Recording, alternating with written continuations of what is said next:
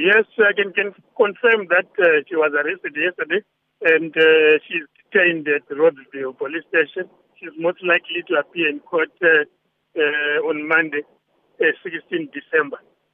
Charges related to externalization of foreign currency and money laundering. Those are the main charges. Who are the complainants in this case? The state is the complainant. We also understand there are allegations of forgery. Yes, that is also part of the charges. What is she accused of doing? Yeah, it relates to a marriage ceremony between herself and the Vice President Chiwenga. That she's alleged to have forged the documents to facilitate that marriage ceremony without the VP, the Vice President's knowledge. So where is she as we speak? She's at Rhodsville police station. There are some who are accusing the Zimbabwe Anti-Corruption Commission of engaging in a catch and release game where some top government officials and top citizens arrested and later released.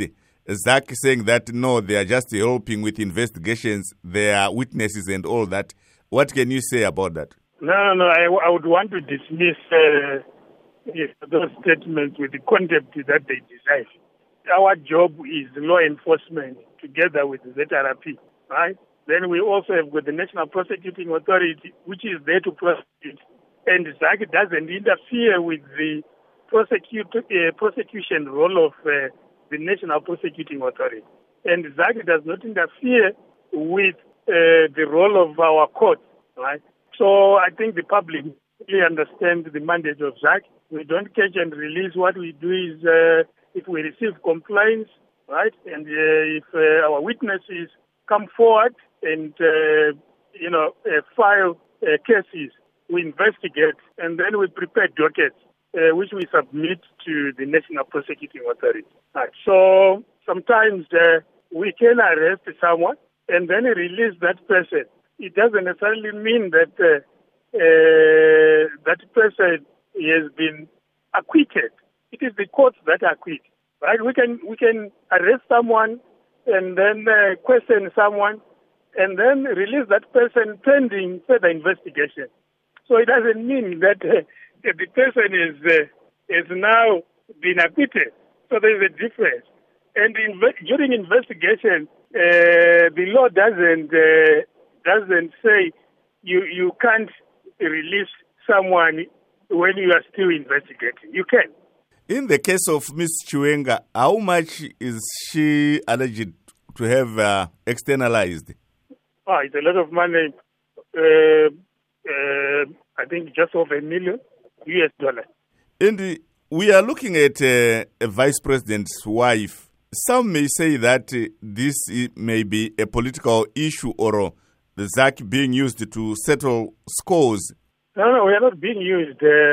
We care about any other issues happening.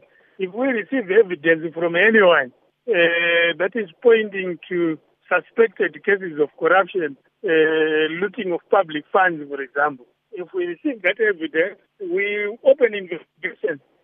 No matter the contextual background, we don't care about other issues. We care about the suspected case of corruption. That's what we look into. And in our investigations, we don't focus on any other issues. We focus on the evidence, the information that is before us that relates to the case. It's very independent. It's never been used by anyone. There's no interference. Since this new commission came into office in July, I haven't witnessed any pressure exerted on ZAC. So it's a figment of some other imagination that ZAC is being used to settle some, political scores. That is not happening. We have got other high-profile cases that we are already investigating, and the nation will be informed. Right? We have high-profile figures across the political divide for your own information, and also from the private sector involved in suspected cases of corruption, and we are investigating those.